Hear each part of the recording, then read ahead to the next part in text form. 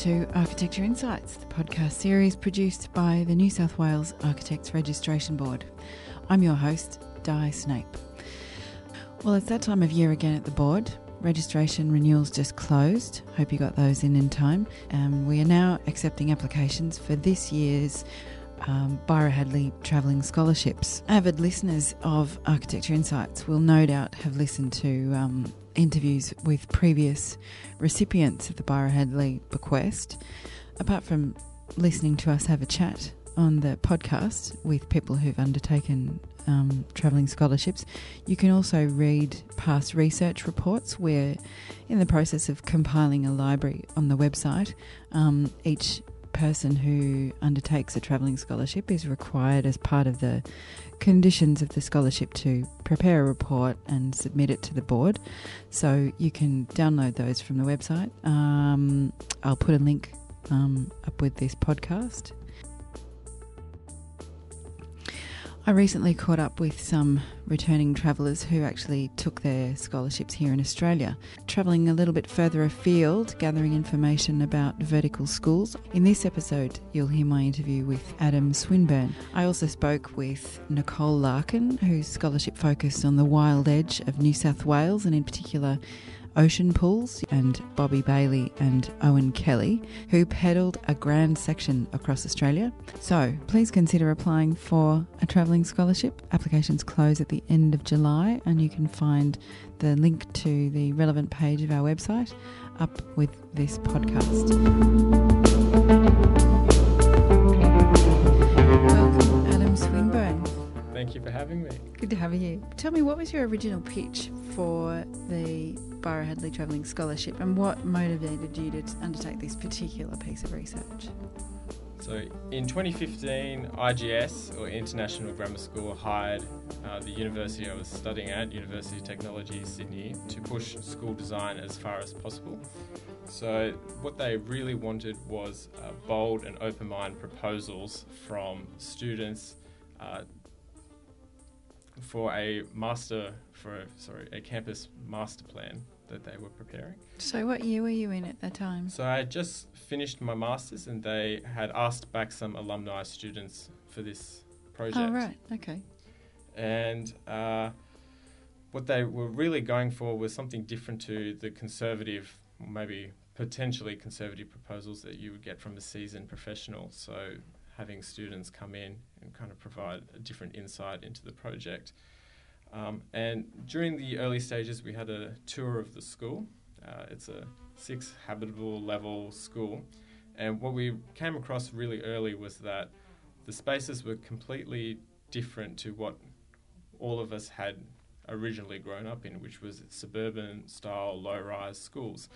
And during early precedent studies, we just could not find any information on an approach for multi-level schools in order to inform our design proposals. The information that we found was more for the suburban campus schools, right. More so than high-rise buildings.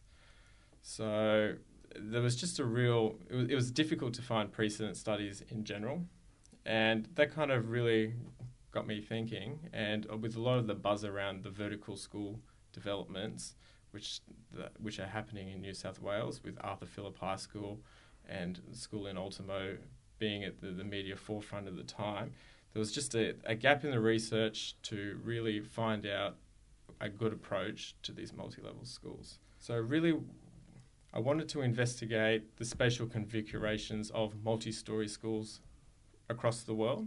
So the study with International Grammar School evolved into the research masters. So the Byron-Hadley folded into the masters, essentially. So the Byron-Hadley enabled me to undertake the fieldwork component for the research, which involved visiting 14 case studies across 9 cities across the world. So what do you think is so significant about vertical schools in cities right now? City centres have become increasingly desirable for couples and young families to live in, reversing a decades-old trend of population flight to the suburbs, predominantly to raise children. What we're seeing now is that these couples and young families are choosing to remain in the city, mainly because they want to be closer to sources of employment. They're rejecting the long commutes, 30-kilometre commutes from suburbs into cities. They want to be close to culture.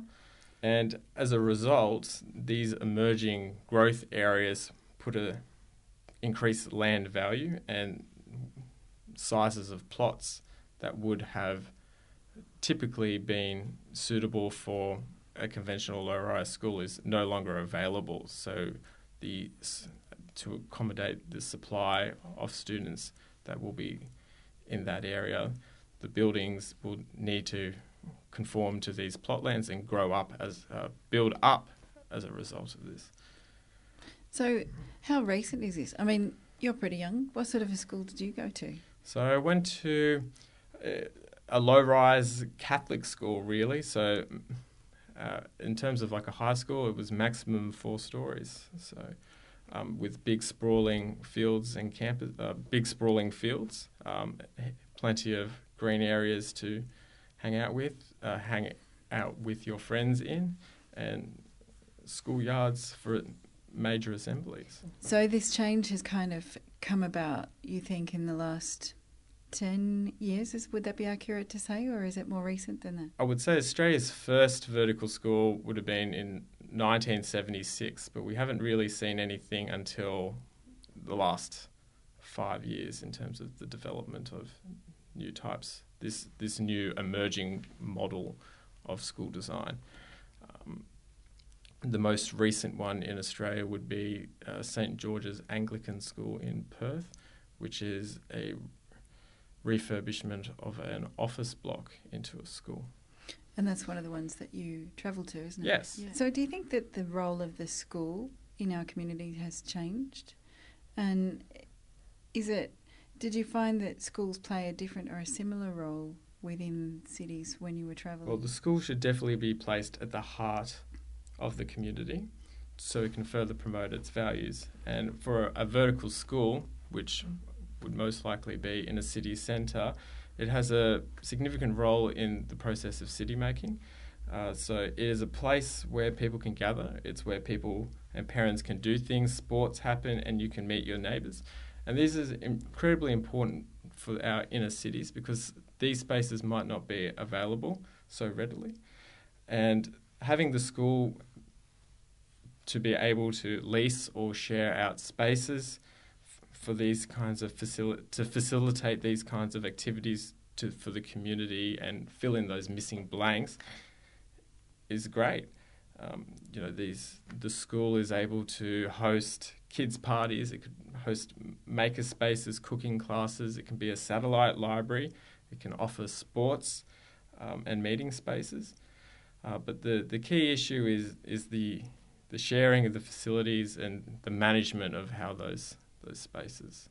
So is this a new thing, or is this actually going back to an older relationship between school and community? I guess we went through a bit of a period where schools were traditionally fenced off, as you just described.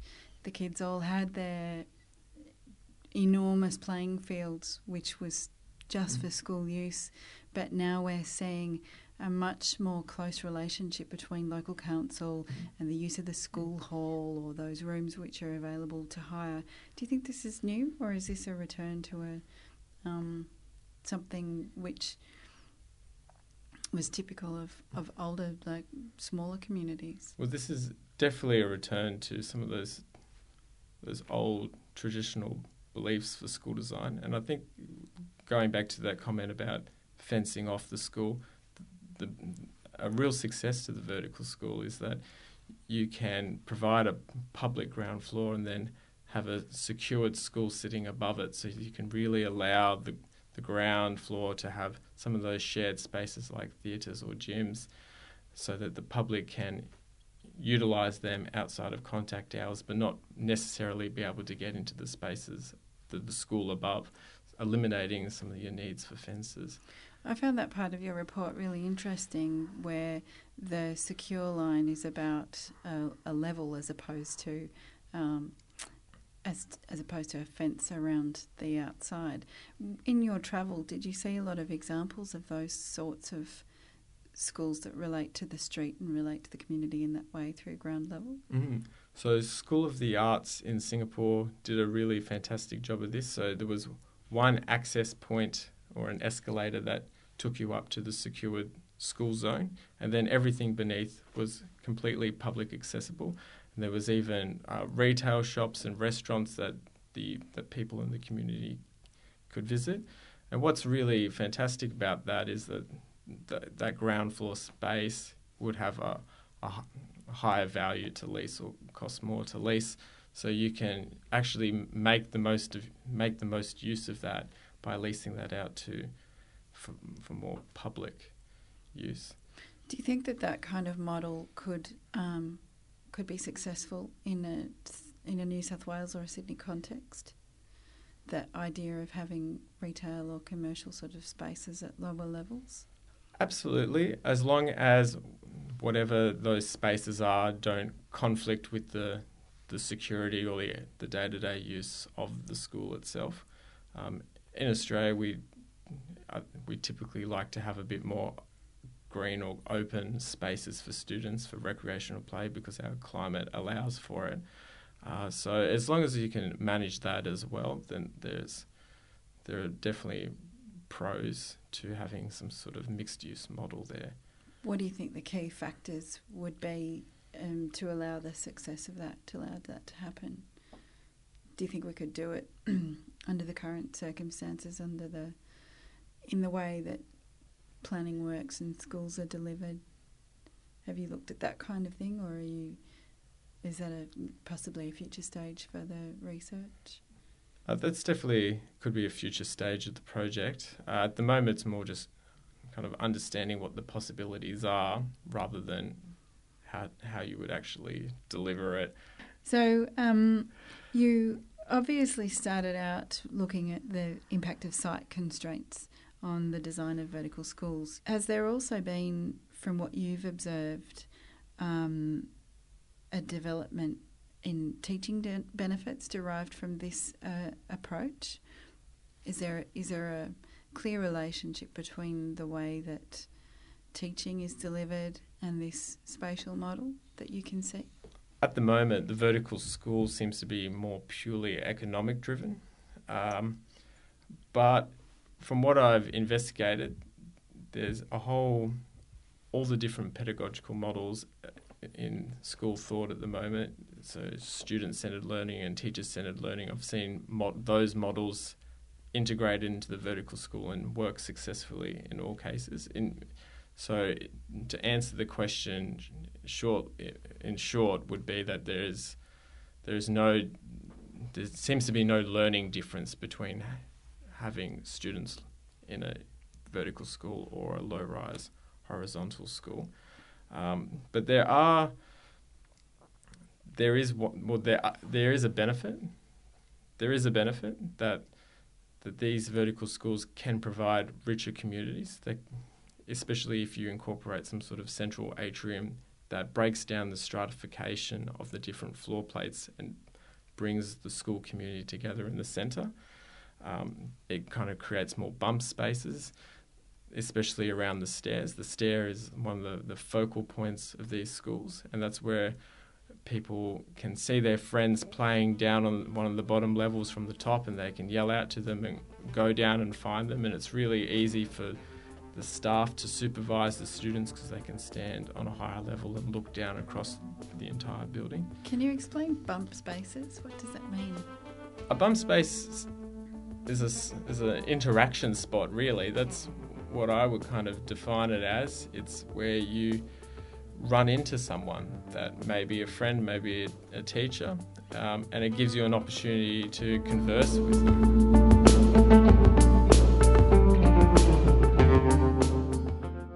I think in your report you were trying to find an adaptable set of spatial principles for designing education spaces that allowed for teaching models to change within that space. Is that accurate? Yeah, I can. For a vertical school, well, for any school, a student could be educated in it for 100 years and the building might not change or only change a little bit with some renovation work. So what we really need to do, and especially for a high-rise school where it's going to be even more difficult to modify these buildings once they're in operation, is to ensure that the key elements or the key spatial aspects are delivered up front and catered for, because a lot of those are probably not going to change over its lifetime. So some of the key things that we're looking at is, of course, the building needs to be highly and readily adaptable for changing curriculums or pedagogies, because that building may outsee 10 different curriculum changes in its lifetime. So it's about some of the key aspects is making sure that there's a sense of contact in the building, that a student feels like it's part of the larger school community wherever they are, and that is definitely by using things like atriums and connecting people, or double height spaces, or with mezzanine floors. One of the other key aspects is circulation, is making sure that you have provided enough lifts or stairs so that the students can move around in, because once those aspects are designed and built for it would be really difficult to modify. Yeah, there's a key question of sustainability within that, isn't there? The durability of a building to serve its original purpose. You've taken a pretty forensic look at a few selected case studies. And you visited, how many schools did you visit in the end, did you say? 14. Right, okay. And your report, which anyone can take a look at, and I recommend having a read of it, is available on the ARB website, and I'll put the link up when I post this podcast. The ones that you selected in particular, can you describe why you chose those ones specifically? So the schools that I visited were of architectural merit. They were much easier to discover online and organising interviews and things. For analytical purposes, aiming for case studies that had approximately or on average 1,200 students, and most of them were secondary schools. The average height of these buildings were around 10 stories and had a bit of gross plot ratio of 6.5. So the vertical schools that I visited were all in major city centres across the world, so New York, Chicago, Singapore, Hong Kong, because this is where most of the density happens, and where there is density, there seems to be vertical schools as a result of the small plot size. And all of these schools offered different spatial configurations. I had different spatial arrangements. So the schools that I visited in Singapore and Hong Kong, for example, had a lot more attention to natural ventilation. How do you, especially with the climate there, making sure that the classrooms had sufficient light. Schools in America, because they had even smaller plot sizes, were more about maximising the footprint. So the building was a result of, the floor plates were a result of the site area.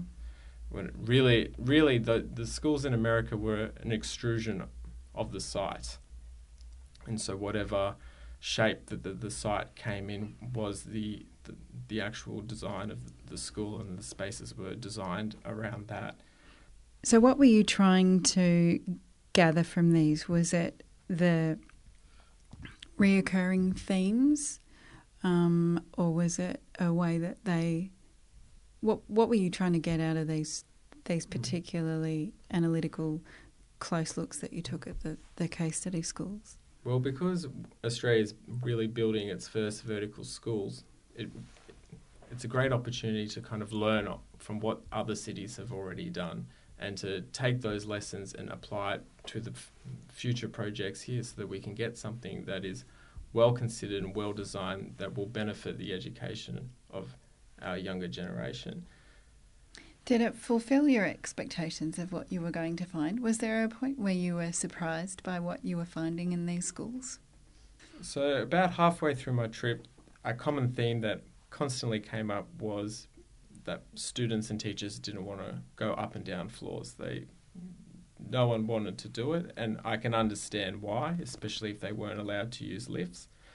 But there was one school that I came across in Copenhagen, Orested College, which students were extremely excited to go up and down levels, and it was all down to little architectural detailing where it was a spiral staircase down 5 floors, and that the banister was designed in such a way that kids could safely slide down the banister, not having to walk. And that totally changed the whole atmosphere and perception of going up and down a floor. As a matter of fact, kids were happy to be on the top level than get to go down for lunch, because of that simple element, that little fun, exciting element that was part of the design. People doing travelling programs like this have got to try and figure out how to get into, do interviews and look at projects. I got in contact with the project architect or the directors at those firms, and was really first began with just engaged with what they were doing, and saying, I'm coming from the other side of the world, I really want to meet you, I really want to include this project as part of a case study for this research that I'm doing on vertical school design. Do you have an hour for me to come by? And a lot of them are just really excited, the fact that someone's coming from Australia to come talk with them. And then that really, going through the architect, actually helped the gateway into visiting a lot of the schools, because a lot of lot of security requirements to visit schools, especially some of the schools that I visited.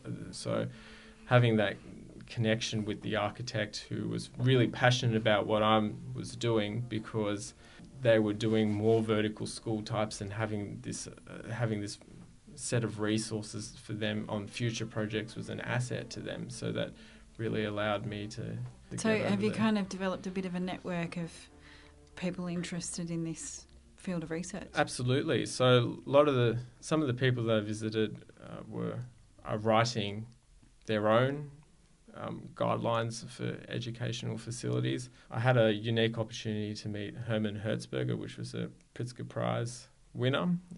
Honestly, I didn't even think he would had the time to see me, let alone let me come in for an interview. And it was just really exciting to just pick his brain. Someone who's been in the industry for decades and have done so many schools and has seen it all and has written so much material on it, and to really just question everything that I was doing straight up and really break down the whole idea of what a vertical school even is. It's like having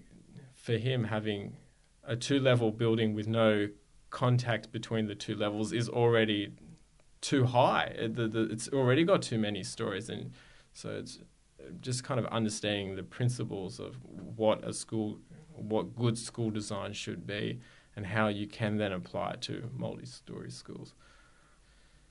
So have you had any tips for an aspiring Byron Hadley scholar in preparing themselves or submitting an application, which, by the way, is due on the 31st of July?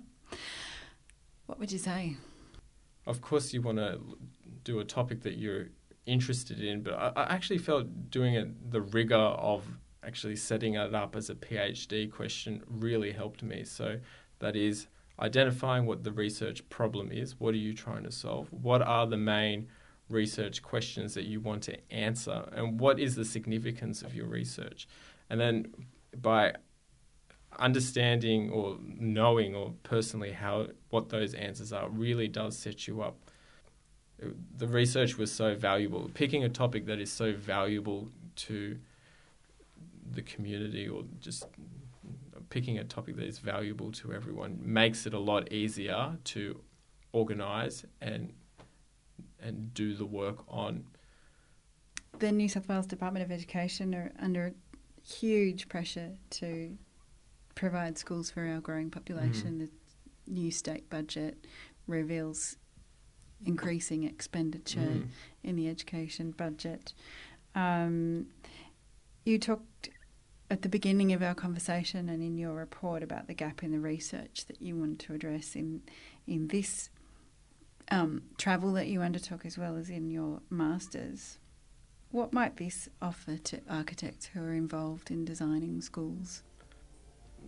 The ambition of the thesis is to provide a high-level document to architects, government officials, people interested in building schools, school administration, with a set of principles on what vertical school design should look like, really, and what are the main things that they should consider going forward on their project. It's not a cookie-cutter approach. Every site is different, and so we can't. So there's no one answer that will. There is no one answer, but to be able to start thinking about what these things should look like is important. Thank you very much, Adam Swinburn, for coming in and speaking to me this evening. Thank you very much. I've enjoyed being here.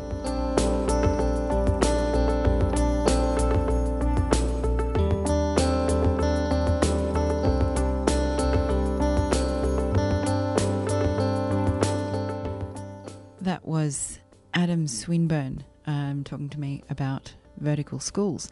You can download Adam's report and all of his case studies from our website.